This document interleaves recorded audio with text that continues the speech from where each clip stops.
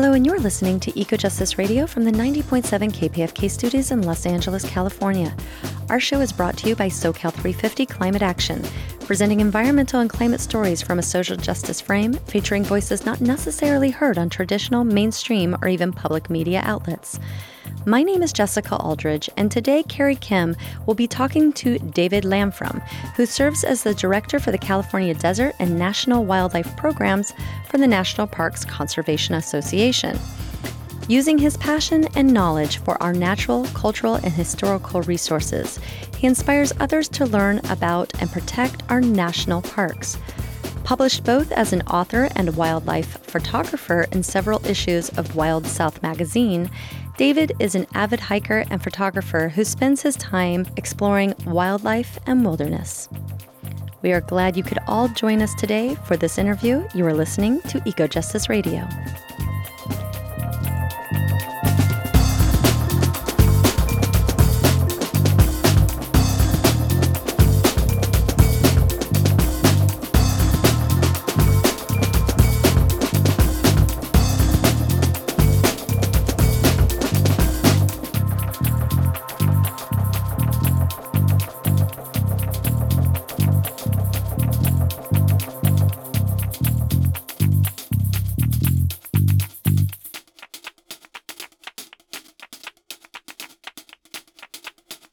Aloha.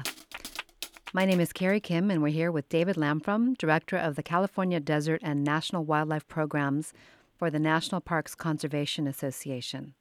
Welcome, David. Thank you so much for coming on the show again tonight. Nice to be back with you, Carrie. Hope you're doing well. You too. Well, it's been a long year for you working with the national parks. We're grateful to have you here with us again tonight. Thank you so much for your dedication to conserving national parks and all of their inhabitants. You know, there are over 400 parks spanning approximately 84 million acres, and your job is essential for all of us. I wanted to begin by honoring also the First Nations who came before national parks ever existed. I want to acknowledge that and recognize that our national parks exist upon the original ancestral territories of Native peoples. So, David, the first question I have for you is the shutdown. You know, many people have heard horror stories about vandalism and the negative impacts to many of the parks during this recent extended government shutdown, and we're wondering if you can share more with us about what the impact has been in California and elsewhere. Well, I'm happy to. And Carrie, first, let me just say thank you for the acknowledgement. I just think it's really important that we all recognize that there were people here before we got here, and so I appreciate that. In terms of the shutdown, what we experienced was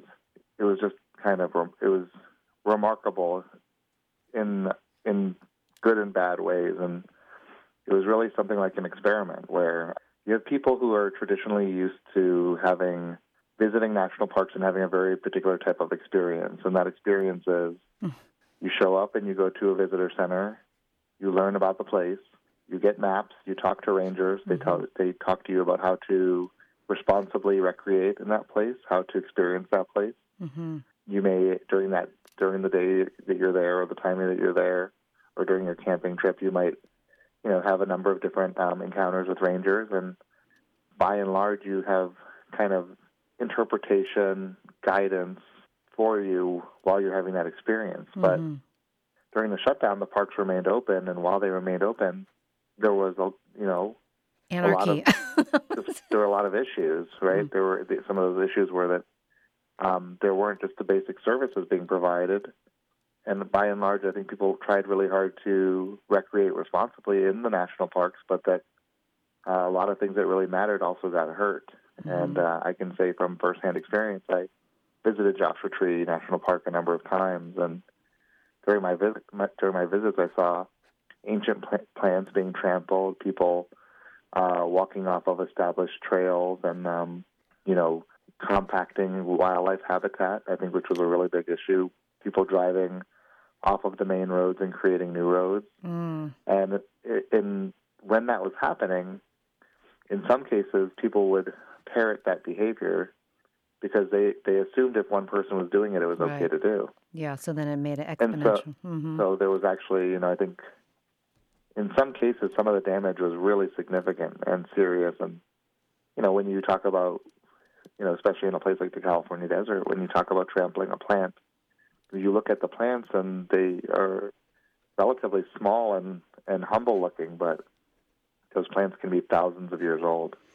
Mm. And so what is the timeline for the replacement of a plant like that is thousands of years. So it's a geological time frame. Wow. But beyond that, and on the more hopeful side, Mm-hmm.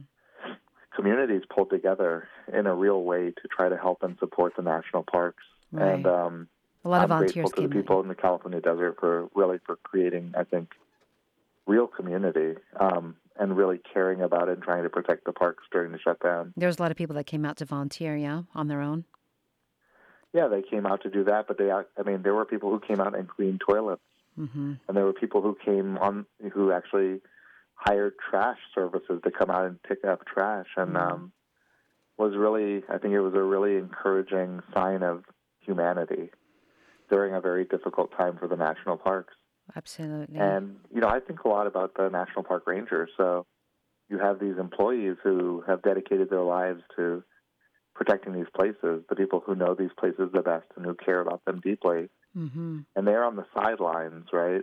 Right. They're sitting at home, not getting a paycheck during the busiest time of year for Joshua Tree and for the other desert parks, wishing that they could be there to connect with people and to educate them about this place and to connect them to the place. Yeah. And then basically knowing that that place is being harmed because Yeah. of mismanagement, right? Because Mm-hmm. of an unnecessary government shutdown. Yeah, completely unnecessary. And then, like you said, as far as geologic time, you can't just create a 1,000-year plant or thousands of year old plant overnight. You can't. That's time. So, could you speak about a little bit more about this? Also, the damage that going off trail causes, because that's something that I read in one of your recent posts that even the most well-intentioned person doing that, they're just not maybe thinking about it deeply enough as to the repercussions of that. Well, and when the reason that I frame that as well-intentioned is that I just think about that kind of like the energy, because I know as a person who I really love national parks, and even in my spare time as a wildlife photographer, I spend a lot of time in national parks, Mm-hmm. and I know the excitement I feel when I'm planning a trip and I'm getting ready to go, and I'm so enthusiastic about what I might see, the experiences I might have, and the ability to be in, just like the privilege of being in being in these beautiful places. Like, I really look forward to it. And so I imagine that there are people who had been planning for some cases it may have been weeks, months, years, or especially for our international visitors, Mm-hmm. it may have been the trip of a lifetime to come out to the California desert. Yeah, what a shocking time. And right, and then they show up and they just want to walk around and experience and enjoy that place, and they don't know about especially without the ability to visit the visitor centers and to learn about the place. Right, they don't. They may not understand the fragility of that landscape, and so they're walking across country, off trails, and they're walking on these living soil crusts. Mm-hmm. And breaking those, or crushing small plants, or walking on a desert tortoise burrow, or walking on a kit fox burrow. And they don't mean to, and I don't think that they would if they knew. Sure. I think that by and large, people really are there because they want to connect with that nature, Mm-hmm. right? Not harm it. Absolutely. So to me, there was that bitter irony. Yeah, and especially people because who. Well, especially because the parks are so dedicated to educating the visitors who come there. That's such a huge part of the national park experience, I would say. But I mean, you could imagine if you were a visitor and you saw a desert kit fox or you saw a desert tortoise, it might be one of the highlights of your experience, but maybe of your year, right? It might be something that, people have especially now, people are hungry to have experiences and connections with the natural world. Absolutely. And so that could have been a really pivotal experience for somebody. And I think if somebody knew that they were unintentionally crushing the tortoise burrow or a kit fox burrow, it would probably they really would want to not do that. Well, it's Uh, heartbreaking. I read that the parks already had about an $11 billion backlog for maintenance pre-shutdown.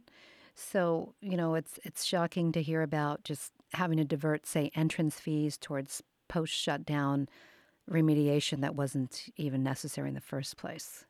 How can we, given this, how do we support and help sustain the park system, knowing that they are so underfunded, I would say, across the board? I mean, that's just my perception. I don't know if you would agree.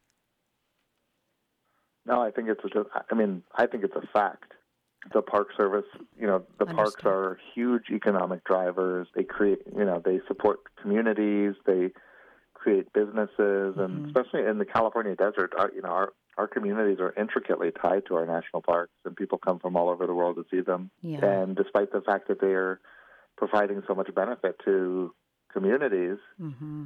the Congress has historically has not done the right job of funding these parks, and they have every reason to do better.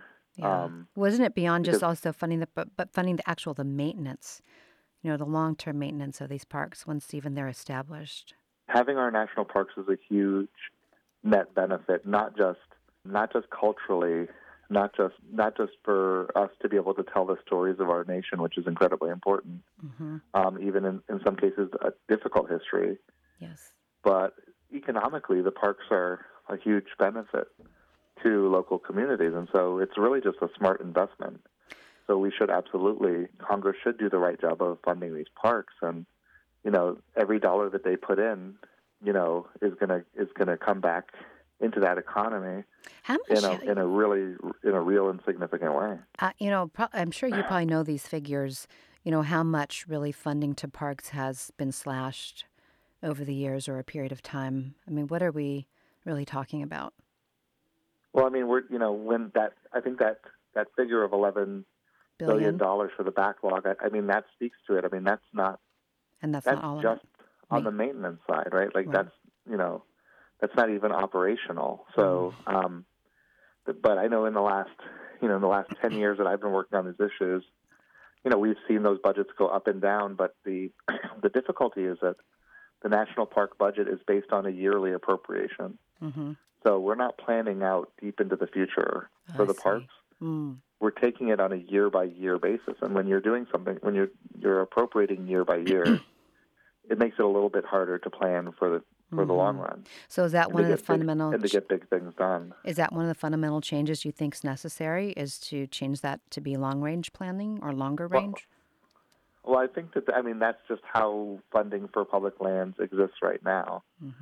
But I think that because of the importance, one thing, if you look at the popularity of national parks, it's when they poll it, it's in the 90 percentile. So roughly 90% of people in this country support national parks. Sure. So even if we know that it's a yearly appropriation, there shouldn't be a year where national parks aren't given the basic funds that they need to be successful, because it's such a smart investment for us. So, well, and if not for national, I don't think we need to change the appropriations process. I think that we need to change our commitment to fund these places. Right? It should be it should be clear to everybody who's voting on these issues that national parks are a priority. The American public has said so. That's a nonpartisan issue. It's one of the things that's truly great about our country. Yeah, one of the significant things. Despite the fact that we have this backlog and the parks, even the existing parks are underfunded, to me it seems we still should be dedicating more wilderness to conservation, and on a mass scale. But I don't know what your feeling is about that, because we know that animal habitat, biodiversity, all these things are being eroded, and yet in this current administration, it seems like this may be the first time that we actually see a decrease in the park system. I mean, what is your feeling about that? I don't know that I see more lands being dedicated under this current administration. If you are just tuning in, you are listening to Eco Justice Radio, coming to you from the KPFK studios in Los Angeles. Well, I think that I have some real bias here. I've been in my career, I've been a wildlife biologist, and I've dedicated my life to the protection and conservation of animals. So I tend to think we need to have a lot more conservation lands. I also think that it's important for people to remember what places were like. And so if you live in a place and you don't have a representation of what that habitat was like before, you don't appreciate it's very it. easy to erase our history and our connection to the land. Well, you had a recent... Yeah, go ahead. Go ahead. Well, you had a recent article that you posted that mentioned that conservation depends on connection, not just protection. Yeah, so firstly, I think about, the reality is that the door swings both ways. There are places where we're rapidly losing, and I think on a whole, we're rapidly industrializing our planet. Mm-hmm. And on a whole, I think we're losing habitat in a very significant way, and we're losing species in a very significant way every day. Yes.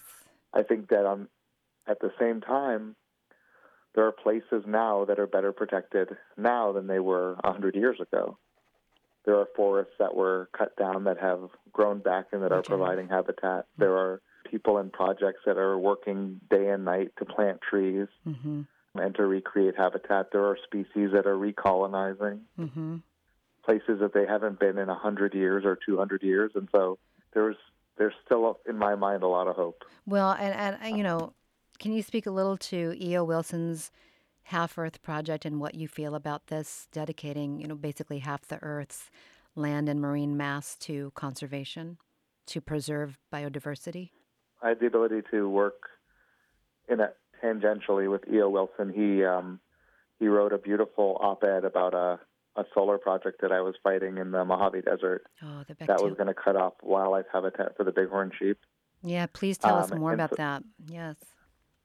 And so I've had the opportunity to, in a small way, work with him on one wildlife project. But I think the reality is that I just think it's a noble goal. I think it's also difficult to think about how we get out in front of that. So to think about what it would take to build the will, and then for there to be equity for people who are in really different economic situations in the world, to make sure that people have what they need and that people recognize that for us to live and be healthy and have, to live on this planet sustainably and for the long term, that it's going to require that we stop industrializing the planet. And, the richer nations in the world, the first world nations have gathered a lot of the benefit from the industrialization and a lot of the resources from that industrialization. And it's tough for me intellectually to wrap my head around telling other countries that they don't have the opportunity to pursue that same type of agenda. Yeah. Well, we basically exported that around the world. Right. Well, we did, but that's not the only way, right? We know that. Yeah. But I would also just say that, just in terms of equity, I do really feel that other nations have the right to pursue their economic well-being. I also think it has to be balanced. There are huge shifts coming with climate change, and we understand that that's going to disproportionately affect different populations.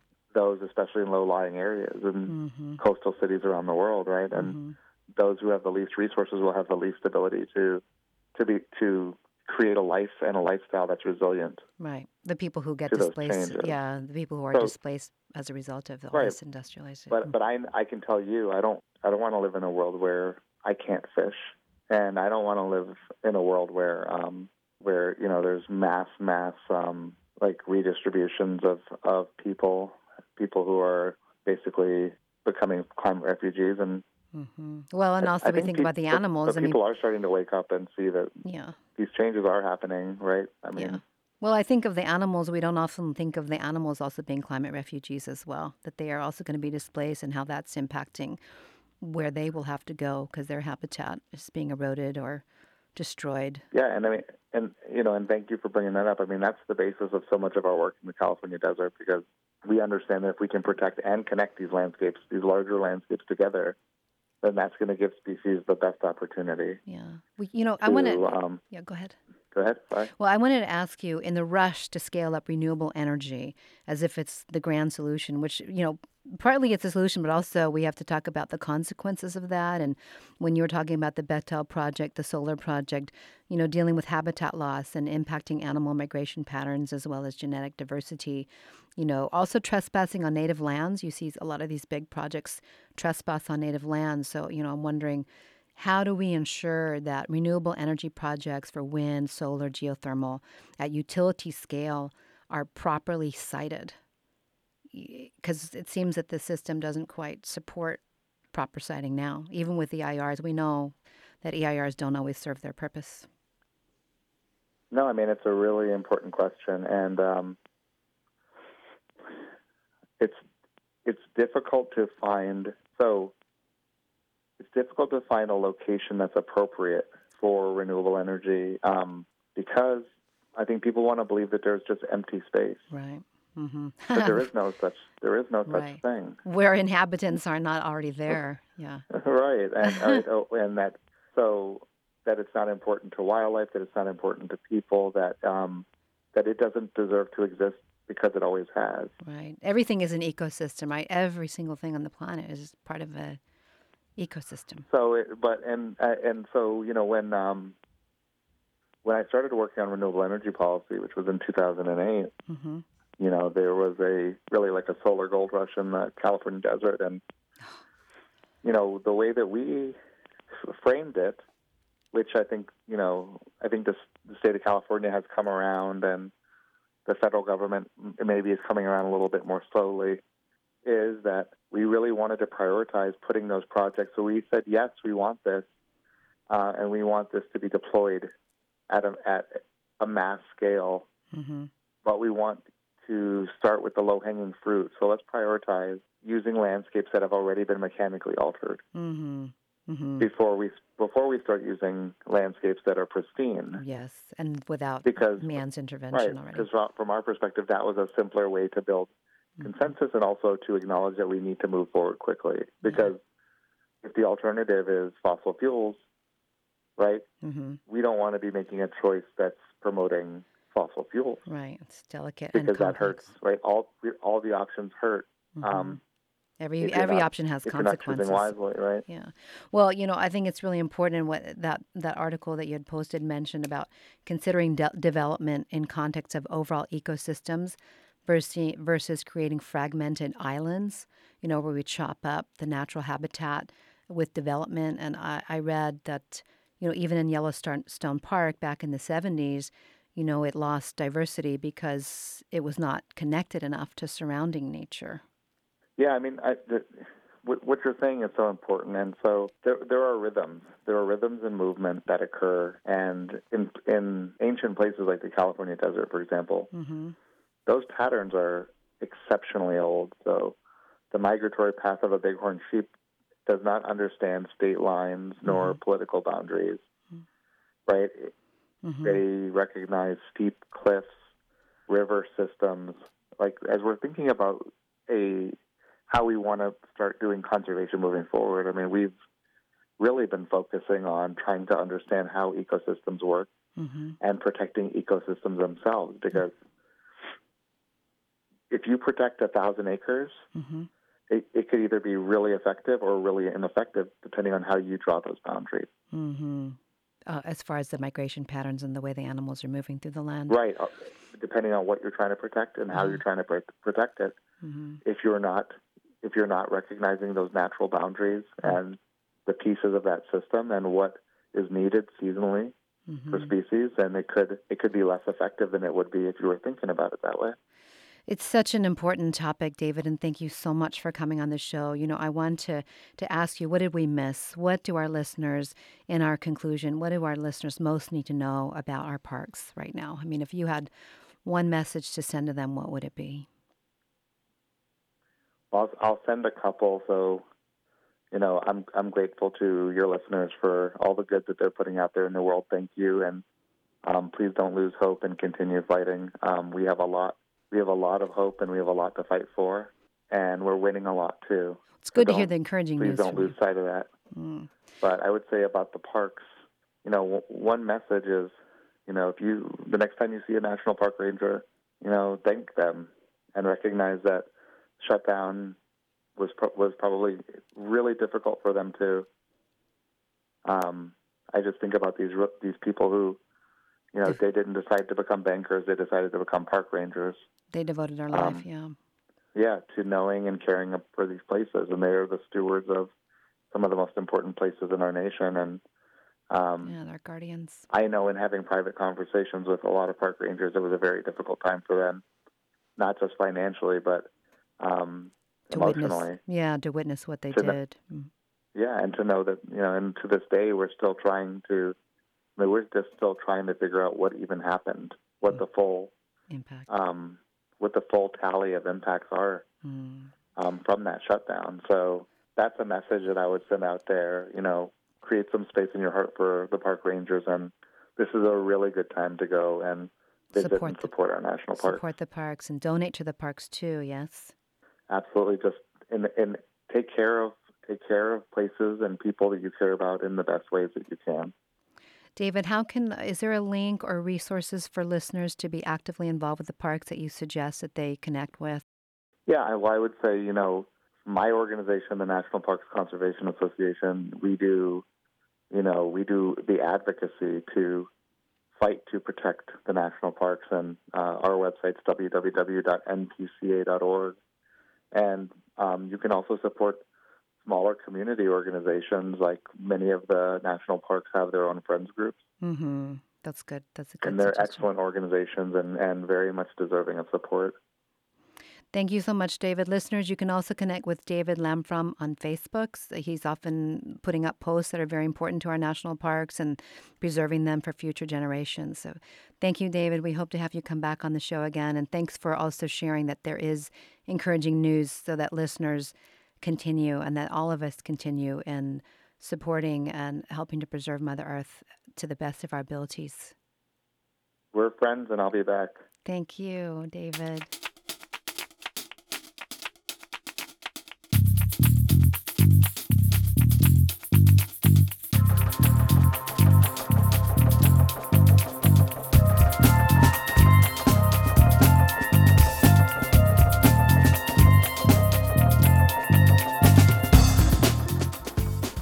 Thank you to our listeners for joining us. This is Eco Justice Radio coming to you from the KPFK studios in Los Angeles. I want to thank David Lamfrom for coming on to the show and our host, Carrie Kim.